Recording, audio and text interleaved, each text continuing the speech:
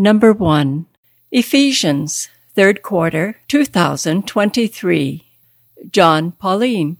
Welcome, ladies and gentlemen. We're going to start lesson number 1 on the Ephesians, and our moderator is going to be Dr. John Pauline, and Jane is going to offer our opening prayer.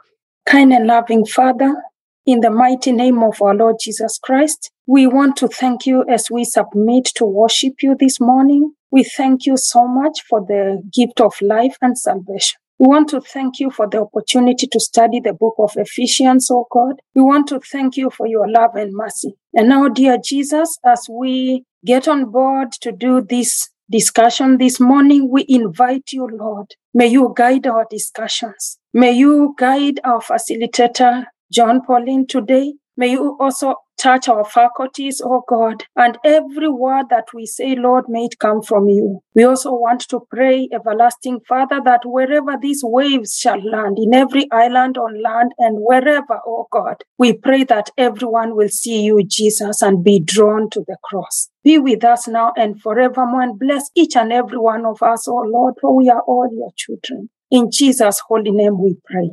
Amen. All right, we are beginning a new series, and it is on the letter to the Ephesians. And in the very first of these lessons, instead of focusing primarily on the book, we will focus more on the book of Acts, because the book of Acts gives us the background of Paul and the Ephesians. And if you'll go to number 1 in your handout, you can see a summary of those interactions in the book of Acts and beyond. It says there are 4 major interactions between Paul and the Ephesians in the Bible. Around AD 52, Paul makes an initial brief visit, and we'll touch base on that, Acts 18. From roughly AD 53 to 56, Paul actually resides in Ephesus, and this is particularly chapter 19, talks about those 3 years. On his way to Jerusalem in AD 57, Paul meets with the elders of Ephesus in Miletus, and that's found in Acts chapter 20. So you see in the book of Acts, there's 3 interactions of Paul with Ephesians, and in fact, he spends more time in Ephesus than anywhere else except Tarsus and maybe Antioch. So Paul is clearly very, very interested in this city and in the church members that reside there. But then, finally, around AD 62, Paul writes his letter to the Ephesians, probably from prison in Rome. So there's 4 major encounters. Most of this quarter's lessons, we'll be looking at the letter to the Ephesians. But in this particular study, we'll look more at the book of Acts. So the lesson begins asking the question, read the entire letter to the Ephesians. It should take you 15 minutes or so. As you go through the letter, look for the 4 major metaphors Paul uses for the church. And so this question is particularly for those who studied ahead and went through the letter to the Ephesians once. And the question is, did you find metaphors of the church in there?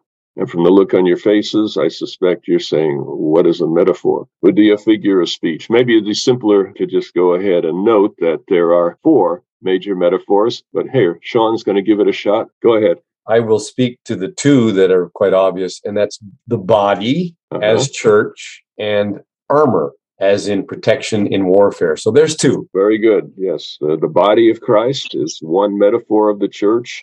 Obviously, the church isn't the body of Christ in a physical, literal sense, but it's using the body and what people know about the body as a metaphor for how the church functions. Also, the armor of God or the army of God, a military metaphor. Very good, Sean.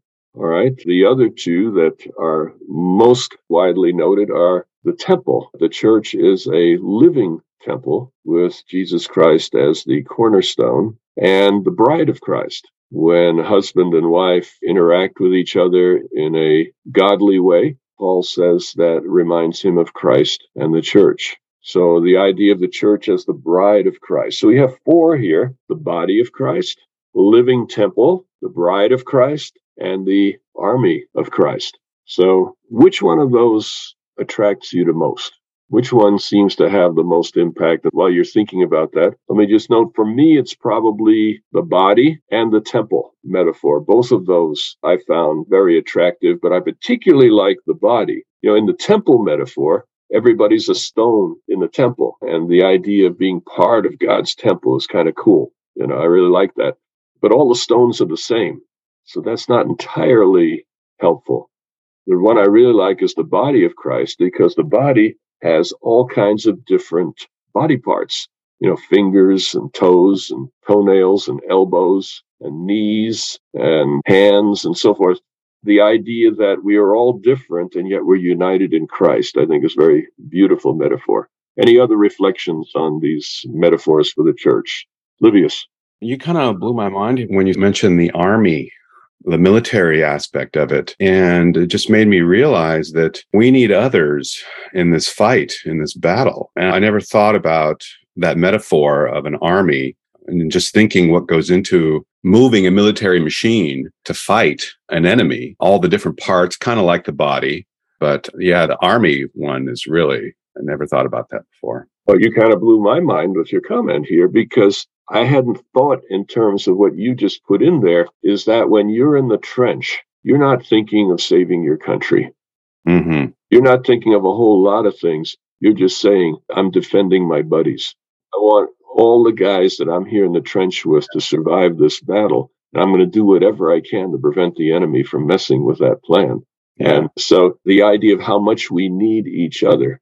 Yes. And how much each of us can provide safety for others, etc. I think there's a lot more of that metaphor than I'd been thinking of. So thank you for that. All right, Terry? There was a time in my life where this would not have been true. But now I think I kind of like the marriage metaphor. And the reason I say that is because in a good and healthy and safe marriage, there is total acceptance, total love, total patience, and creating an atmosphere where there can be growth in a way that is healthy. I'd like to underline a point that you implied, even though you may not have said it as such. The reason there's multiple metaphors is not every metaphor is going to connect with a person at any time or at a particular time. Terry notes that if you're not in an ideal marriage, that metaphor may not work very well. If you didn't have a good father, God as a father may not give the impression that it's intended to give. You see, so these metaphors are very contextual, and we get lots of them because what appeals to one may not appeal to the other. And I think we all have to be careful not to take our metaphor and ram it down other people's throats or imply that they are wrong when they prefer a different metaphor than this wonderful, perfect one that I like so much. You see, recognizing, I think right in there, there's this unity and diversity that God gives us different metaphors. And some people come to the cross in different ways than I would. And yet for them, it's the meaning that right now keeps them afloat. And I need to respect that, even if I don't find that metaphor helpful at all. Henry. On the same lines, I was thinking on the army metaphor that was mentioned, because to me, I was needed to conceptualize in a different way, because for me, armies are sources of arbitrariness based on my context, on my background, over abuse of power, and all of that. So that metaphor was not aligning very well. So I was not able to see it when you mentioned it, because I couldn't consider that as a valid metaphor for the church, because that implies the use of force and power in order to overcome the weaker.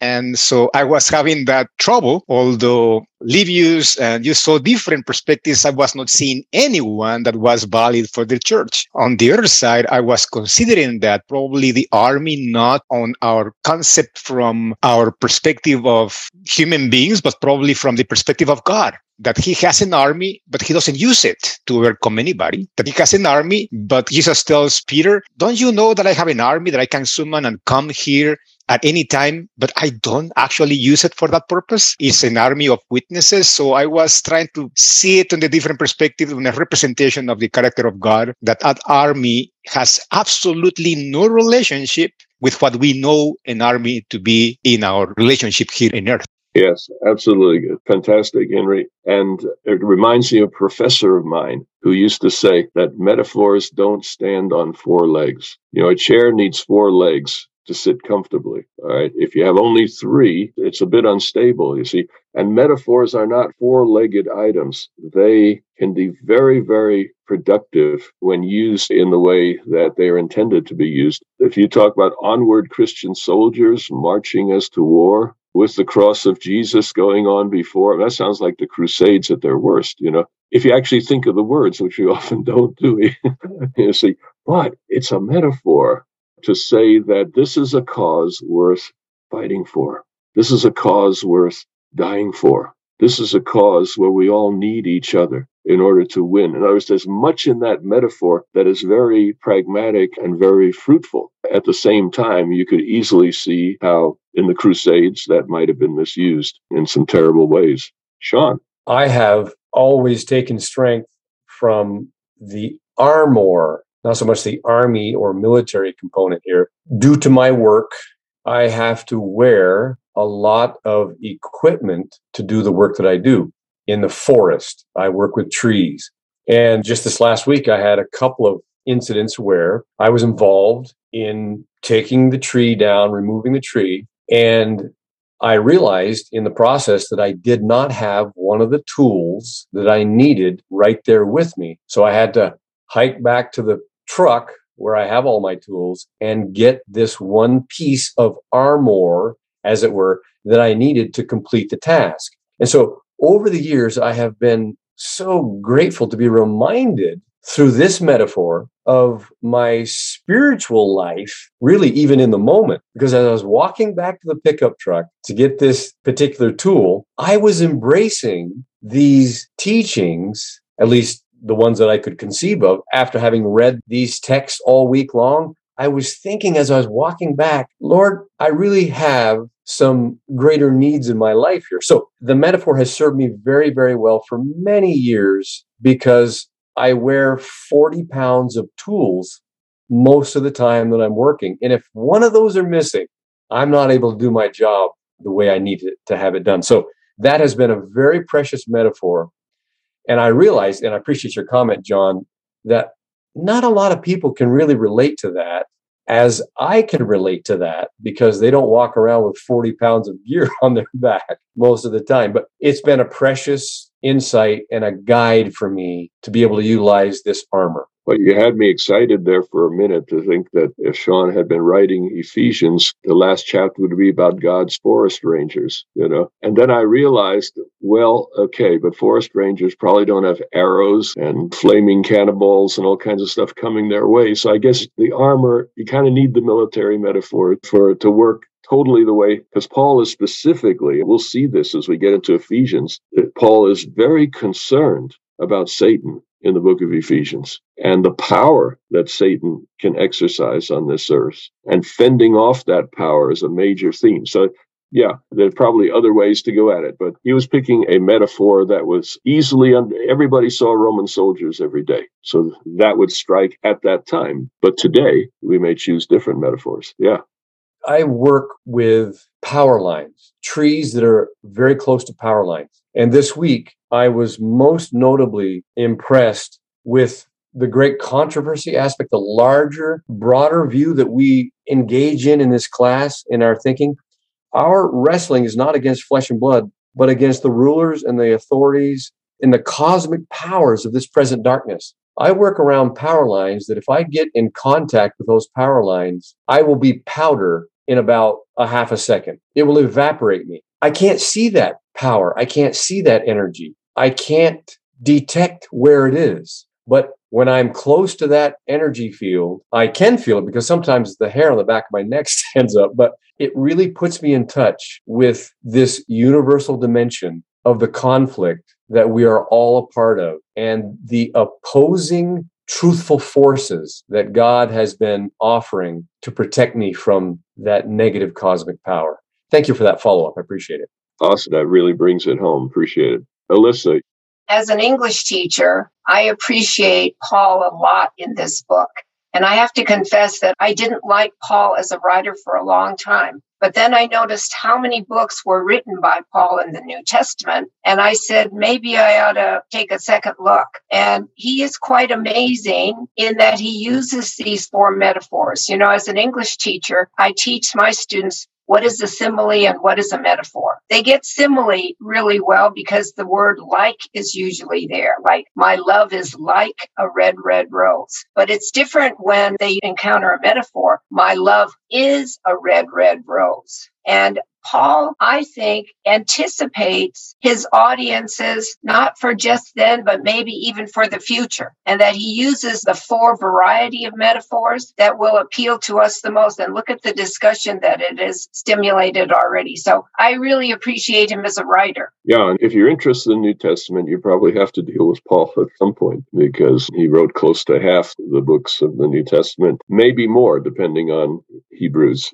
Let's go to number 3. It says Ephesus was one of the largest and most important cities of the Roman Empire. It had a major port, which was a major source of wealth, and it was the capital of the Roman province of Asia. The protector goddess of Ephesus was named Artemis in Greek and Diana in Latin. At the end of Paul's second missionary journey, Paul made his first visit to Ephesus. So let's get into that visit. And Terry, if you would read Acts 18 through 21, that will get us started. After staying there for a considerable time, Paul said farewell to the believers and sailed for Syria, accompanied by Priscilla and Aquila. At Cenchreae, he had his hair cut, for he was under a vow. When they reached Ephesus, he left them there, but first he himself went into the synagogue and had a discussion with the Jews. When they asked him to stay longer, he declined. But on taking leave of them, he said,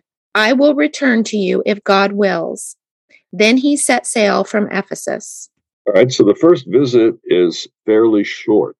And for whatever reason, Paul was reluctant to stay there. He'd already been journeying for some time, at least a couple of years, actually, working his way through Galatia and Phrygia up to, and then he gets called to Macedonia, Philippi, Thessalonica, Athens, Corinth, year and a half in Corinth. And then he moves from Corinth to Ephesus on his way back to Jerusalem, Antioch, Tarsus, where he normally spends his time. So Paul is in a hurry for some reason, but he plants some seeds in the synagogue, and then he says, I'll be back.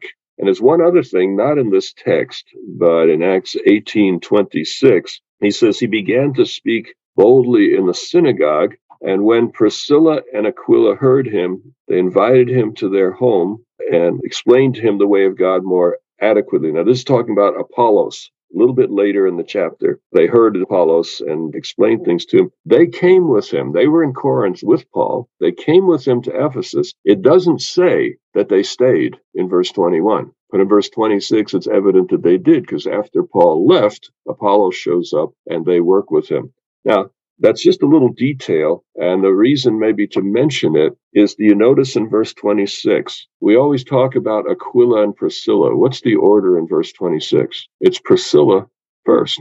Now, in Greek, order has to do with importance. Just a little side note. Whenever Aquila and Priscilla are mentioned together in the biblical text, Priscilla always comes first, which would imply that between the two, she was the chief teacher. They took him aside and taught him, but she is mentioned first. Just a little side note. I've often wondered, since the authorship of Hebrews is discussed and is not settled within the biblical text itself, I was always wondering, it's quite different from Paul and yet similar thematically in many ways. Would it be cool if it's somebody who knows Paul that writes the letter to the Hebrews, and if it happened to be Priscilla, that might be. Luke is another suggestion people have, but it would be interesting if there was a female author of the Bible, and because of the situation at the time, that couldn't be made known. But a little hint here of something special about Priscilla.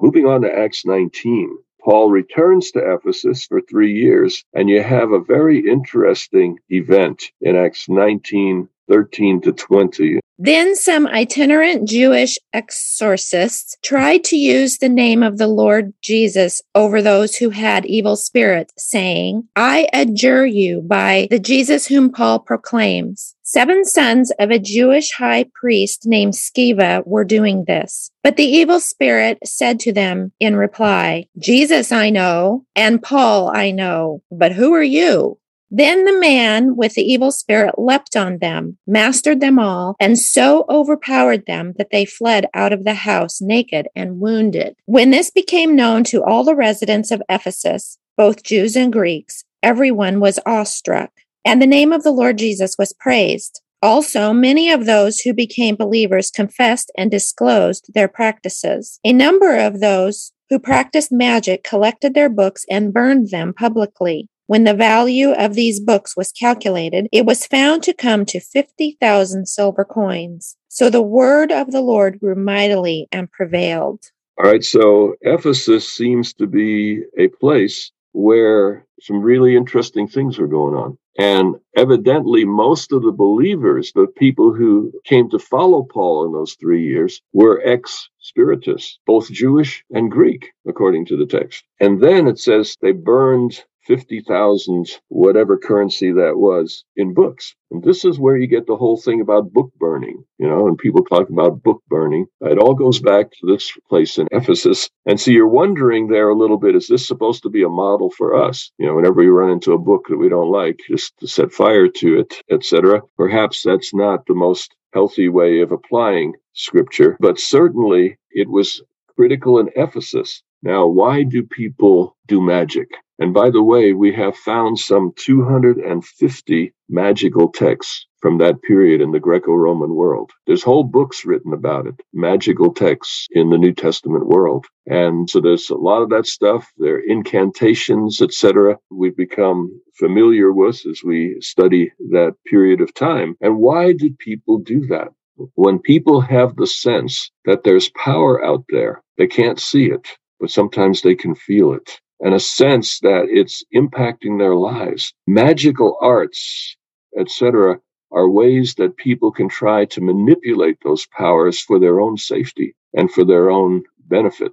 And so magical arts are ways that purport, people can manipulate the gods, manipulate the spirits in their behalf. Now, in that context, notice verses 11 and 12 in chapter 19, the verses 11 and 12, and a very, very strange thing here. God did extraordinary miracles through Paul, so that when the handkerchiefs or aprons that had touched his skin were brought to the sick, their diseases left them, and the evil spirits came out of them. All right. Can objects carry spiritual power? Lou. To me, it just is a great picture of how God takes us where we're at. And he dealt with them on their level, their basis of need. And so he used some of the things that they were somewhat familiar with, I guess. But we have a very magnificent, all-inclusive God who just takes people where they're at and goes from there.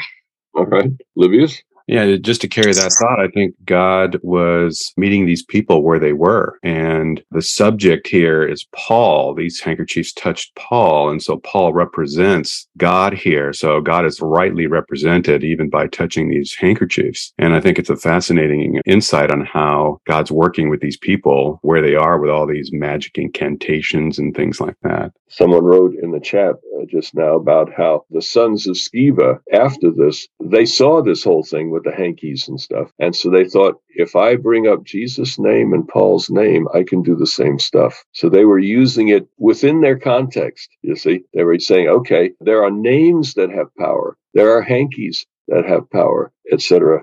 I think we need to be careful. There are denominations that bless handkerchiefs and send them out to heal people. And you've probably heard on the radio, we will say a prayer over this thing that you buy and it will have great power for you, etc. So these ideas are not totally foreign today. But I think we want to be careful in assuming that what God did here, and it says explicitly, God did it. God used Paul, did miracles through Paul, even through his hankies. You see, that it does affirm that God chose to do it then, but it's the only time in the Bible. Sean. I have great mixed emotions and mixed thinking about these passages. While I respect and fully appreciate and believe that God is doing what he can do for the people in that context at the time, and he is taking great risk in so doing. Mm-hmm. And I fully appreciate that. However, I have seen played out in my own life by the associations I have, not because of my own confusion about the matter, but the friendships that I have seen where that risk that God takes doesn't turn out so well. Not only for him, for God, but for those who fall into this tremendous deception that Satan takes advantage of in their openness. So this verse here, verse 17 of chapter 19, is really the core of what has concerned me for many, many years. This became known to the Jews and the Greeks who lived in Ephesus, and awe fell on them all, and they extolled the name of the Lord Jesus. So the association between this reaction, this awe that falls on them, and Jesus, this association has disturbed me greatly over the years as I have seen it, you've mentioned, in denominations and people who go to those denominations, in the belief systems that our good Christian friends have. There's great risk in God allowing these misconceptions to go forward. And frankly, John, you would know much better than I or any of us here that theologically, even those who study deeply some of these scriptural truths tend to go down some of these rabbit holes and justify that there are mystical dimensions of the plan of redemption that are justified, and therefore we can display them in our houses of worship, and we can encourage people to believe those things. Example, speaking in tongues is a more obvious one, but there are other ones as well. You've mentioned the handkerchiefs and some of these imbalanced positions. So I have great concern that God's meeting people where they're at is more risk sometimes than should be taken, and it leads to some really deceptive practices and thinking. Thank you. And how many scriptures have been misused simply because God was meeting someone where they were? How many testimonies of Ellen White for Seventh-day Adventists in the room? How many testimonies have been misused out of their context? I love that God takes a risk every time he does this, but he cares enough to do it. A quick observation. Miracles are actually fairly rare in the Bible. They seem like they're everywhere. But actually, if you do a timeline, miracles occur in only 3 contexts in the Bible. The Exodus, the time of Elisha and Elijah, and the time of Jesus, about 1,000 years apart almost. In between, life is very, very ordinary. So we take from some of the miracles of the Bible that they should be happening. You don't have faith, so they would happen now. Reality is, most of the time they didn't happen. And so we can overplay this concept in how we do church. And I would also note in the Gospel of John, miracles are even disparaged. Jesus says, they came to me because of the signs and wonders, but I did not recognize them. The signs and wonders actually hindered rightly understanding who Jesus was. In the Gospel of John, it's subtle, but the scholars of John have seen the pattern that miracles are there to talk about who Jesus is, but they're actually disparaged as vehicles to faith. Anyway, enough of that for now. Jane, very interested in your perspective on these things. Thank you so much for the opportunity. I was just also agreeing with everyone that, this particular event happened and they were using handkerchiefs. There's also another passage in the Bible, I couldn't get it, that says that the sick, people who were sick could lay their sick ones on the road, and as someone was passing, their shadow could heal them. Peter, I think that is. Yes, good observation. That is another one. Go ahead. And in especially other churches, people have gone overboard with the issue of handkerchiefs, especially where I come from. And they use all manner of things. They put water as long as the water has been prayed for, and a lot of stuff. But to just add on this, I want to say that the devil is taking advantage, and we need to be very careful because he's using that one particular verse. And you see, like someone who was lame was healed by touching an handkerchief. But sometimes it's not true. It's a lie. Many times I've seen it is lies. So I just want to agree with everyone that in as much as even now miracles are still possible, but like you are saying, they are very rare, and the devil misuses these activities, especially where I come from. Thank you. Well said. Appreciate that. Rita? As you say, the verse says, God did extraordinary miracles through Paul, so that even handkerchiefs and aprons that had touched him were taken to the sick, and their illnesses were cured, and the evil spirits left them.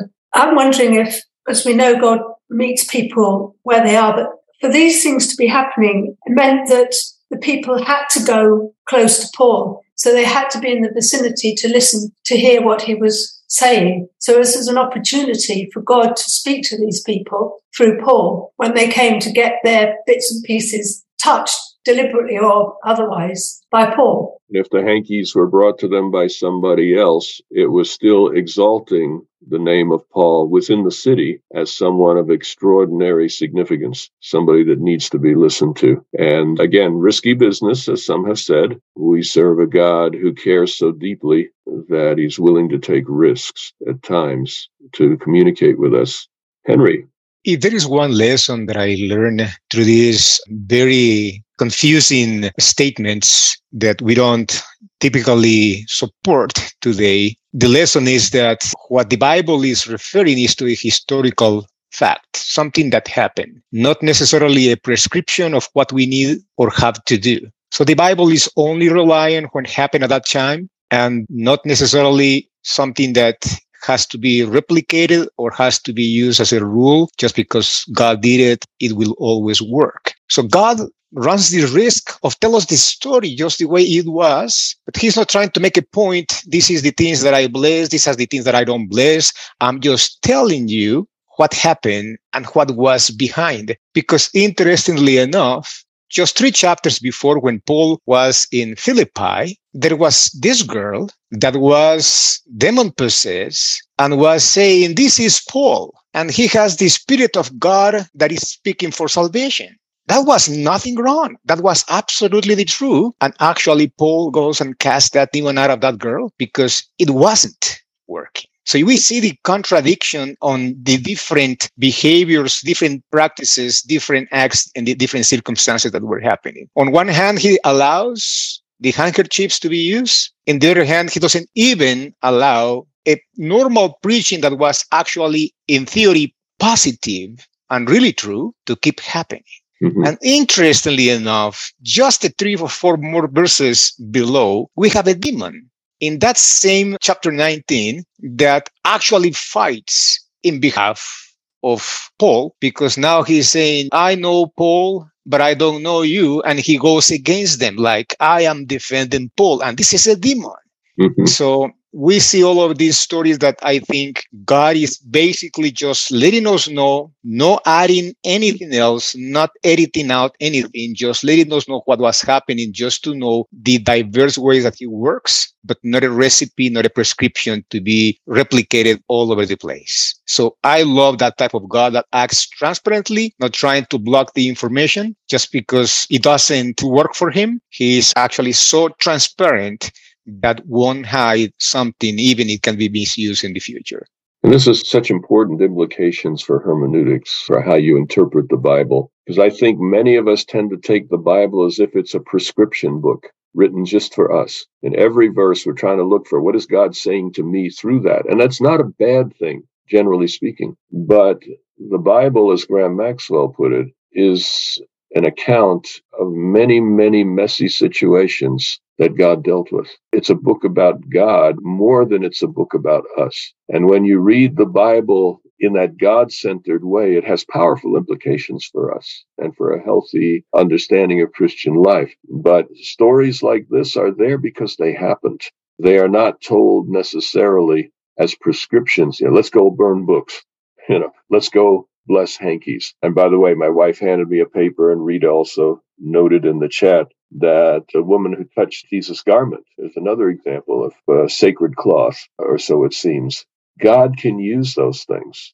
And if he does, praise him for it, But it isn't necessarily a prescription for manipulating God's power, which is what we often do. All right, Bob. Taking the verse, you have faith much as a mustard seed, you could move a mountain. I think I'm very loosely translating my recollection. Does that get taken out of context then? I'm not sure we're reading that correctly, because I wondered if that's where some of this comes from, is people say, okay, sometimes we hear programs on television, for example, there's a healer or evangelist who's suggesting that they can do all sorts of things, but then they'll quote a verse like that. I'm not sure if the translation we have is understood correctly, because it does throw that out. It does sound like Christ is saying, well, if you ask in my name, I'll do it. I know this is on the same path we're talking about. Saying that's all the faith that you need for anything to happen, but it's God. Faith is not, see, that's the pagan concept. The spiritist concept is you manipulate God. You manipulate the gods. You get them to do what you want them to do by using these incantations, by using these objects, etc. That's pagan stuff. That's spiritualistic stuff. When that gets applied to Scripture, we're in big trouble. You see, God is the one who decides who gets healed, not me. God is the one who decides how. And when it happens, we praise him for that. But to think that a hanky or a garment or a relic or something like that, we can use that to change God, that has satanic overtones, and yet is often widely, particularly in Protestant churches of all things, widely in use. So I think this discussion here has been very, very significant. Aaron. Human nature is to take a shortcut. And so, like you said, getting God to do something just by a simple incantation or whatever, that's like a shortcut to actually having a relationship with God. And whatever ritual we have, and many are good, like praying before we eat can become a ritual. A ritual without meaning is superstition.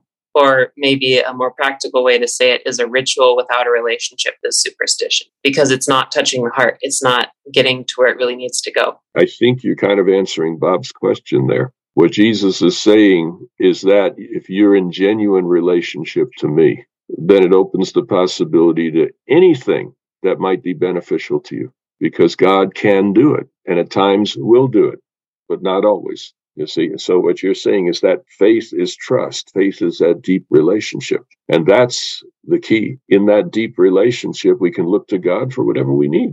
And we may not get what we want. We may not even think we're getting what we need, but God will do the very best thing that he can do for us. But we block up the way to God's power when we aren't in that kind of deep relationship. All right, let's fasten our seatbelts and go to number 4, because we're going to look at 2 huge passages. And for lack of time, I'm going to have Terry just read large blocks, make a couple brief comments, and save the discussion for later. So Terry, would you go to Acts 19:21 and read through verse 27? Very fun kind of story here. Now, after these things had been accomplished, Paul resolved in the Spirit to go through Macedonia and Achaia, and then to go on to Jerusalem. He said, "After I have gone there, I must also see Rome." So he sent 2 of his helpers, Timothy and Erastus, to Macedonia, while he himself stayed for some time longer in Asia. About that time, no little disturbance broke out concerning the way. A man named Demetrius, a silversmith who made silver shrines of Artemis, brought no little business to the artisans. These he gathered together with the workers of the same trade and said, "Men, you know that we get our wealth from this business. You also see and hear that not only in Ephesus, but in almost the whole of Asia, this Paul has persuaded and drawn away a considerable number of people by saying that gods made with hands are not gods. And there is danger not only that this trade of ours may come into disrepute, but also that the temple of the great goddess Artemis will be scorned, and she will be deprived of her majesty that brought all Asia and the world to worship her." All right, so cover little points I want to make. First of all, it's a first intimation that Paul wants to go to Rome. He plans to go to Rome. He ends up not doing so on this particular journey, but he's thinking about it. And that, of course, becomes bigger and bigger as you go through the book of Acts. Second, this, as far as I know, the only place in the Bible that mentions tourism. Here you have people making little tourist objects. They're little statues of Artemis or Diana, and little icons of the temple of Artemis, which it was amazing, 60-foot high columns by the dozen, etc. It was kind of like the Parthenon, but 5 times bigger in Ephesus there. And so they're making little, tchotchkes. And apparently the gospel is threatening business, the tourist trade. People come because they hold superstitions about Diana, and they want to see the temple, and they want to see the statue, and they want to take home a little representation of what they've seen, etc. And it makes great money for the silversmiths in town. So you see here that Christianity has become a threat, not only to the religion of Diana, but also to business. Let's go on, verses 28 through 31. When they heard this, they were enraged and shouted, "Great is Artemis of the Ephesians!"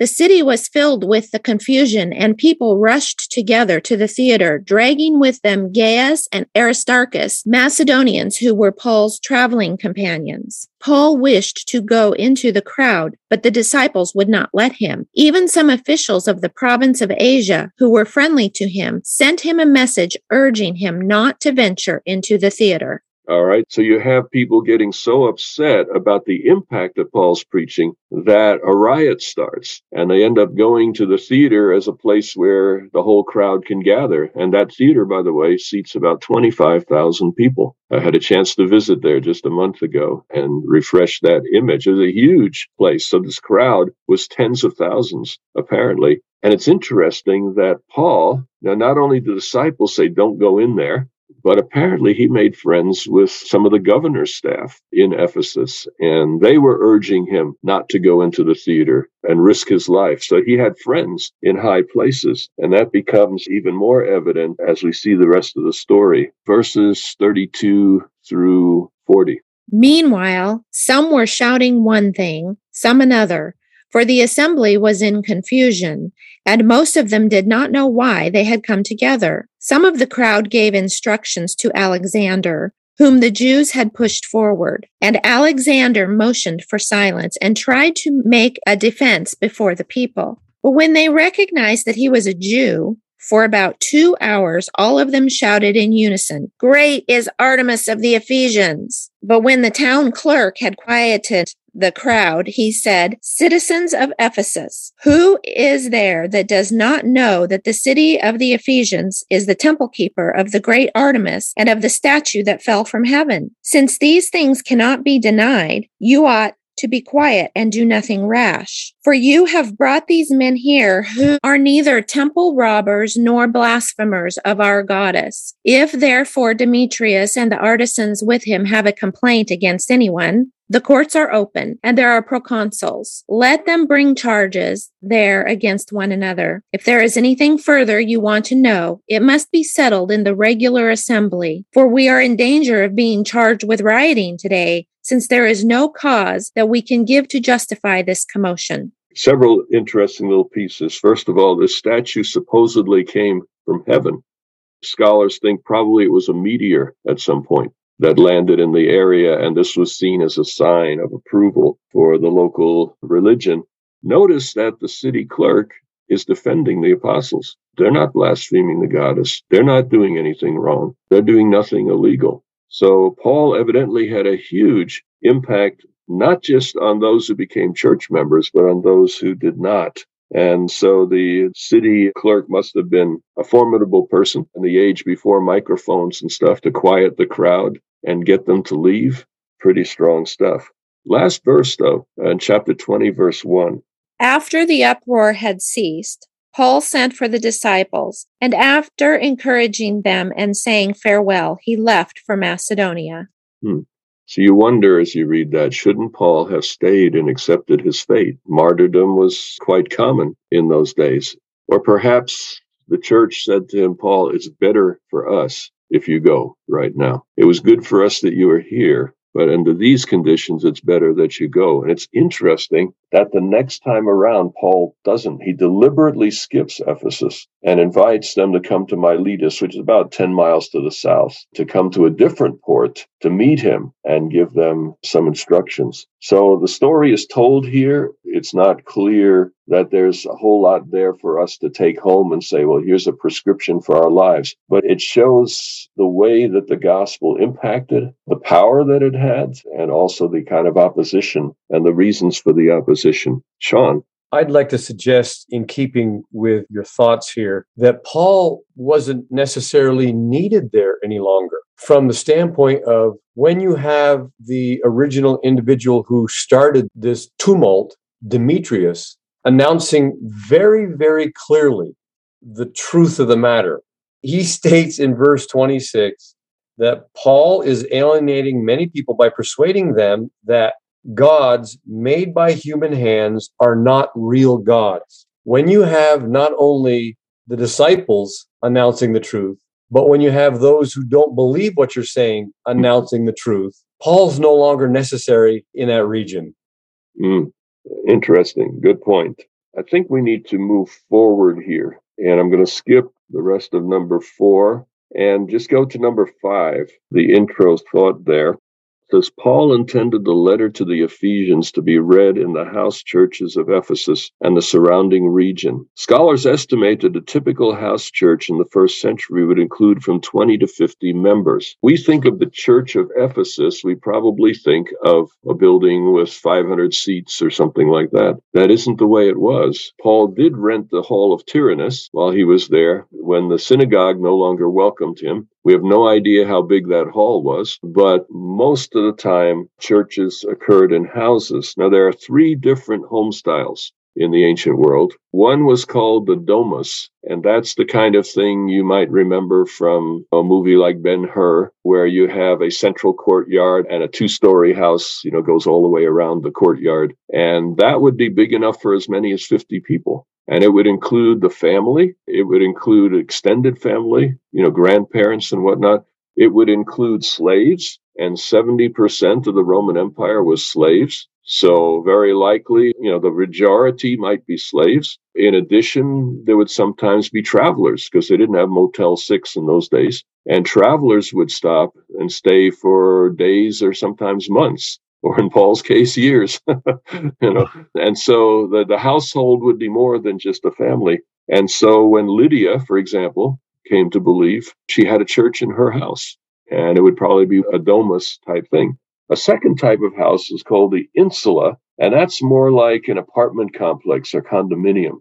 And there actually is one of those in Ephesus right near the main street. And you can see it's like 20 apartments, an area the size of a football field or so, and people living all together in sort of a semi-communal type thing. The insula house could hold anywhere from 20 to 50 people. The third type is the shop house. And that is where you would have a shop on the main street, and behind the shop or above the shop, if it was 2 stories, would be the dwelling place for those who ran the shop. And Paul probably stayed in a shop house because he was busy there doing his tent making with Aquila and Priscilla, who were also tent makers. So they were probably living above the shop or behind the shop. And a church there might have no more than maybe 20 members, but would still have a place to meet. And they could use the shop as well, close the door and meet in the entire space there. So the typical church back in those days would have been in a home, and the individuals there would often have known each other. And if you convert, the head of the house, often the whole household would go along. Let's move to number 8, because we've been talking about powers, demonic influence, etc. And that type of talk is often uncomfortable for us today and puzzling. And I thought I'd ask the question number 8. When Ephesians speaks about demonic powers and authorities, how do such powers work in our world today? In today's world, how would you tell the difference between demonic possession and severe mental illness? Some people say whenever it talks about demonic in the Bible that it must be mental illness, actually. Others suggest that no, they both exist and there's a difference between them. And to throw the question out, we have some healthcare people here. How would you know the difference between mental illness and demonic possession? Livius? Well, I don't know that I can answer that question, but generally, I think we have to rely on Jesus, on God, to do that detection. But kind of related to the same question that you have here, In the section that we just read in verse 27, Demetrius here, and I'm kind of sad because my middle name is Dimitri. But Demetrius here portrays a type of Satan. We always talk about stories and characters in the Bible that they were a type of Christ. But what we see here is a type of Satan. And specifically in the phrase it says, the temple of the great goddess Artemis may be counted as nothing, and that she may be deposed from her magnificence, she whom all Asia and the world worship. You know, that sounds like Ezekiel 28 and Isaiah 14. The character of Satan is coming out in this attitude and this perspective that Demetrius has. Mm. So we could ask the question, who plays the role of Diana in today's world? And can you, as a health professional, how would you discern the difference? And you're suggesting only Jesus would, and maybe you're right. But are there some differences? Hearing the silence, let me suggest a few, because I was asked some time ago at a psychiatric conference to talk on the question of what is the difference between demonic possession and severe mental illness. And I suggested 4, and they were well received by people who know. And psychiatrists, probably of all professions, is most familiar with the demonic. They get the people who are in the worst shape. And sometimes there are things that they cannot explain. If you've never heard of it, a psychiatrist named Scott Peck wrote a book called People of the Lie. And it's about his encounters with demonic possession, which he didn't believe in when he went through school, but he learned about it from his patients. And among things that might be a difference, first of all, if a person hears voices or sees apparitions, and you see them too, that's probably demonic possession. If they hear voices and see images and they're the only ones hearing and seeing it, it's probably mental illness. So I remember an occasion where there was some presence where suddenly the entire room went dark and we all felt a sense of fear.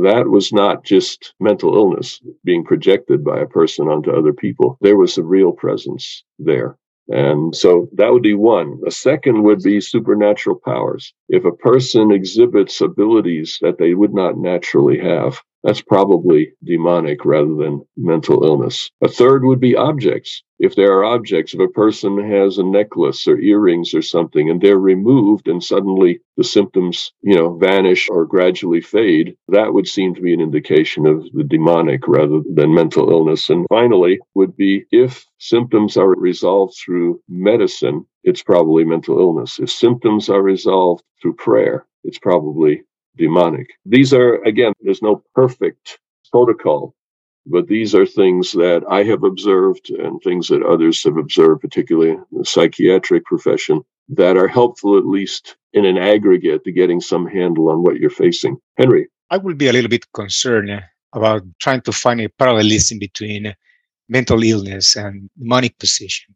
Because I believe that probably in our society, at least on this side of the world, we can have severe demonic possession and we cannot even identify it. We can probably have it preaching in pulpits before church members and not even identifying it. And I believe that probably we make this association with mental illness and demon possessions and we create and stimulate the stigma. Then somebody having a mental illness may be having a spiritual problem. And I think that's one of the misconceptions that religion has made prevalent when a lot of people suffer from mental illnesses that nobody notices, like anxiety, depression, that have absolutely nobody believing, okay, this is a demonic possession. And on the other hand, Christians say, well, strong Christians should never be depressed because that's a show that they are not having any faith or not trusting God. So I will be a little bit concerned about this association with mental illnesses and demonic possession. For that reason, it promotes the stigma that there is not necessarily having a relationship. I actually agree with you, Henry. We're in some very delicate territory here, but because that's a central theme of the book, I felt like we should address it, and we will do so again in future lessons, even in more detail.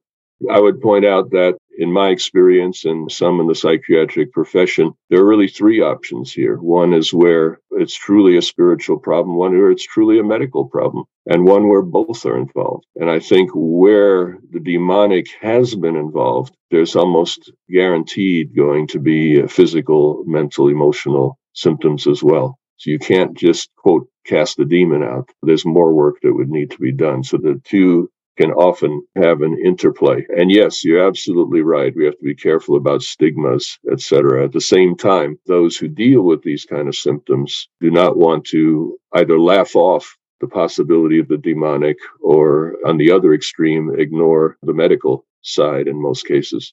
All right, John. Paul himself defines what demonic possession is in Ephesians chapter 2, verses 1, 2, and 3. And he actually says that we ourselves were under the control of Satan, the power of this world, and the people who disobey God are continuing to be under the power of the devil. So anyone who is disobedient to God, Paul seems to suggest, is under the control of the devil. All right. Jane. I just wanted to add that it is possible to have both. Someone having mental illness and that person can also be demon possessed. That's why I'm saying it's really hard to draw a line between the two to know exactly when someone is demon possessed and also when it's just a pure mental illness. But from my previous experience back at home, is that when people are demon possessed, usually it's an on and off thing. Because like those who are possessed, the demon will come, attack the person. They can get like convulsions or be acting in just a different manner. And then other times they are just normal. But those people who are having mental illnesses, like they are mad, it's a consistent thing. So it becomes like their way of life. And many times it keeps deteriorating, like you have given us the point that it has to go through medicine. But for the person who is demon possessed, it is something that just happens to them. Like when it comes, it happens and they have to be prayed for, and no medicine will help that out. So I just wanted to add that. One is consistent, the other one is inconsistent. Thank you. Appreciate that. I'll make a note of that myself. We have a comment in the chat from a nursing professor researcher who states that people who are engaged in occult practices, that's demonstrable. You can research that, who plays with Ouija boards, who does seances, etc. But those people have a higher incidence of mental illness. Interesting observation. Dan. Satan would like to destroy our concept of reality. And I think he does that in many, many ways. Because the less we can see reality for what it is, the more effective he is. And so if you take example, like someone who chooses to discard normal ways of happiness and chooses alcohol or cocaine or one of those drugs or narcotics, they disturb their feeling of reality. And I think that you can say, well, they did it to themselves, or you can say, who influenced them to go in that direction? And I think many of those people who go down that line, their concept of reality becomes more and more distorted. So are those people demon possessed? Well, I'm not sure that they are in the classical sense that Jane is talking about, but I think that they've certainly been strongly influenced by Satan to create a new and bad reality that has nothing to do with being able to make good judgments between cause and effect and being the kind of rational persons that God would like us to be. So I think this is another way of maybe looking at what it means to be underneath the influence of Satan, a much more subtle area that may transition into other more overt ways. But I think this is probably the way that Satan works most in today compared to maybe in former times. And that brings this discussion very powerfully into the central theme of this class, that ultimately it is about a cosmic conflict. It's about what kind of God we have and about what kind of enemy we have. And I don't want to end on the dark side, okay? So let's go back to number 7, where it says, according to Ephesians 1, what is the central theme of the entire letter? And here, Paul is talking about these dark things because they were realities in Ephesus. It was clearly a center of this kind of activity in the ancient world, and Paul could not preach there without encountering these kinds of things on a fairly regular basis. So one has to explore these as possibilities along the way. But for Paul, the solution is found in Ephesians 1, in the central theme of the passage, verses 9 and 10. He has made known to us the mystery of his will, according to his good pleasure that he set forth in Christ, as a plan for the fullness of time to gather up all things in him, things in heaven and things on earth. All right, so the central issue here, and we'll come back to this section of the letter next week, but the center here is unity in Christ, and it's a universal one. And it's interesting, there's no mention of Satan here. There's no mention of a conflict here. But when it says that God's purpose, and it says it in a bunch of different ways, God has a plan, God has good pleasure, God has a purpose, etc. When all of that comes together, his mission is to unify heaven and earth together in Christ. And that is in Christ. That is the solution. In Christ, we are not going to be harmed by the evil one. In Christ is the way of life that Paul is advocating. And as we close, let me ask a question. We have time for maybe 2 or 3 comments. What does Paul mean by in Christ? Does anyone have a thought? Because that's, 164 times Paul says in Christ. But what does it mean? If it doesn't come home in something practical and reality, we go away feeling empty. When you hear the concept, I will bring unity in Christ, what is Paul talking about? Henry, go ahead, help us out. At least from my understanding is by means. That's what he's saying. The book of Hebrews mentions that very clearly. He spoke multiple times, many different ways, and he ended up resorting to the Son to make this revelation of this mystery that was not clear to us by those means. So by the means of Jesus, he brought that unity because we were not able to see it. We were actually not willing to see it because it was visible for others until he came and demonstrated that, and still he was called a demon-possessed. Mm-hmm. Thank you. So you're pointing at the concept that it is through Jesus Christ that the revelation comes that we need to overcome sin, overcome Satan, be what God intended us to be. Any other thought?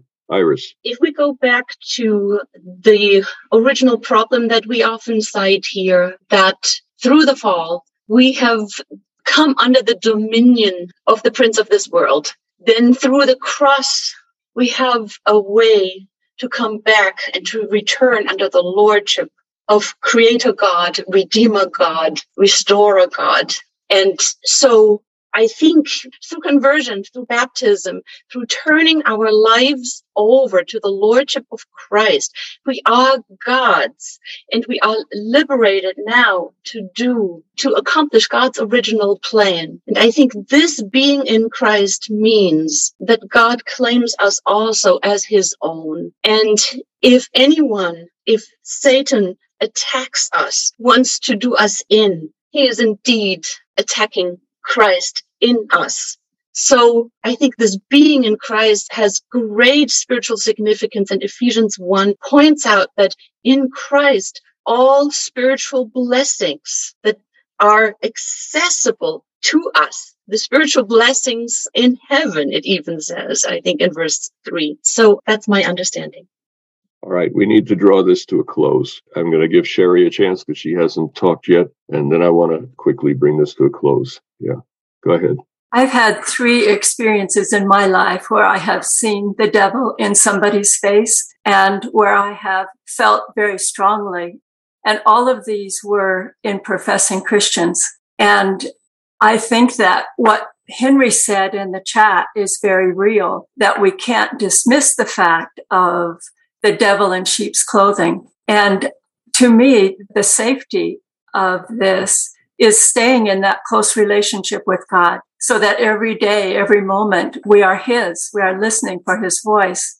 It's so easy to be trapped by the lessening of our relationship and the temptations of maybe letting feelings or a desire for control or a desire for all kinds of other things to take hold and to lose sight of what our goal really is and the people we really want to be. And it's very scary to have those experiences of direct contact with the devil in a daily life kind of experience that can be very destructive and very destructive to the people doing this. And again, like Jane said, it isn't necessarily all the time evident in those same people. It can be a time when their guard was down, when their feelings were taking over. Maybe they were afraid. Maybe they were trying for something that they weren't getting. and it can take over. So to me, it's that continuing trust in God, but trying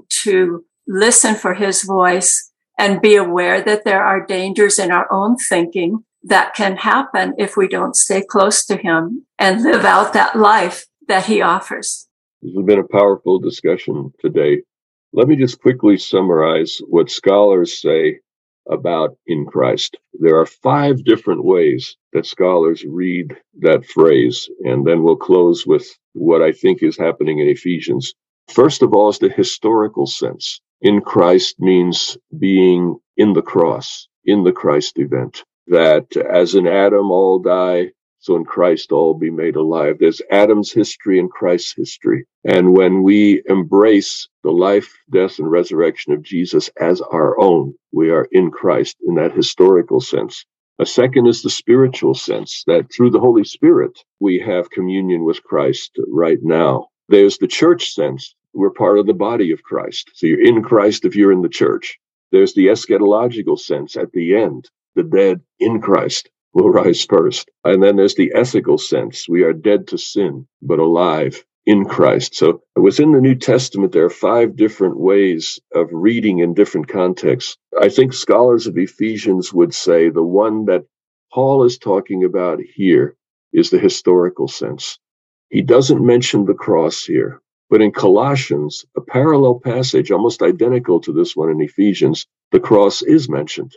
And it's pointed out that in Ephesians, it's past tense, the in Christ. And that would have to be something that happened before, in the Christ event, in the death and the resurrection of Jesus. That is the in Christ.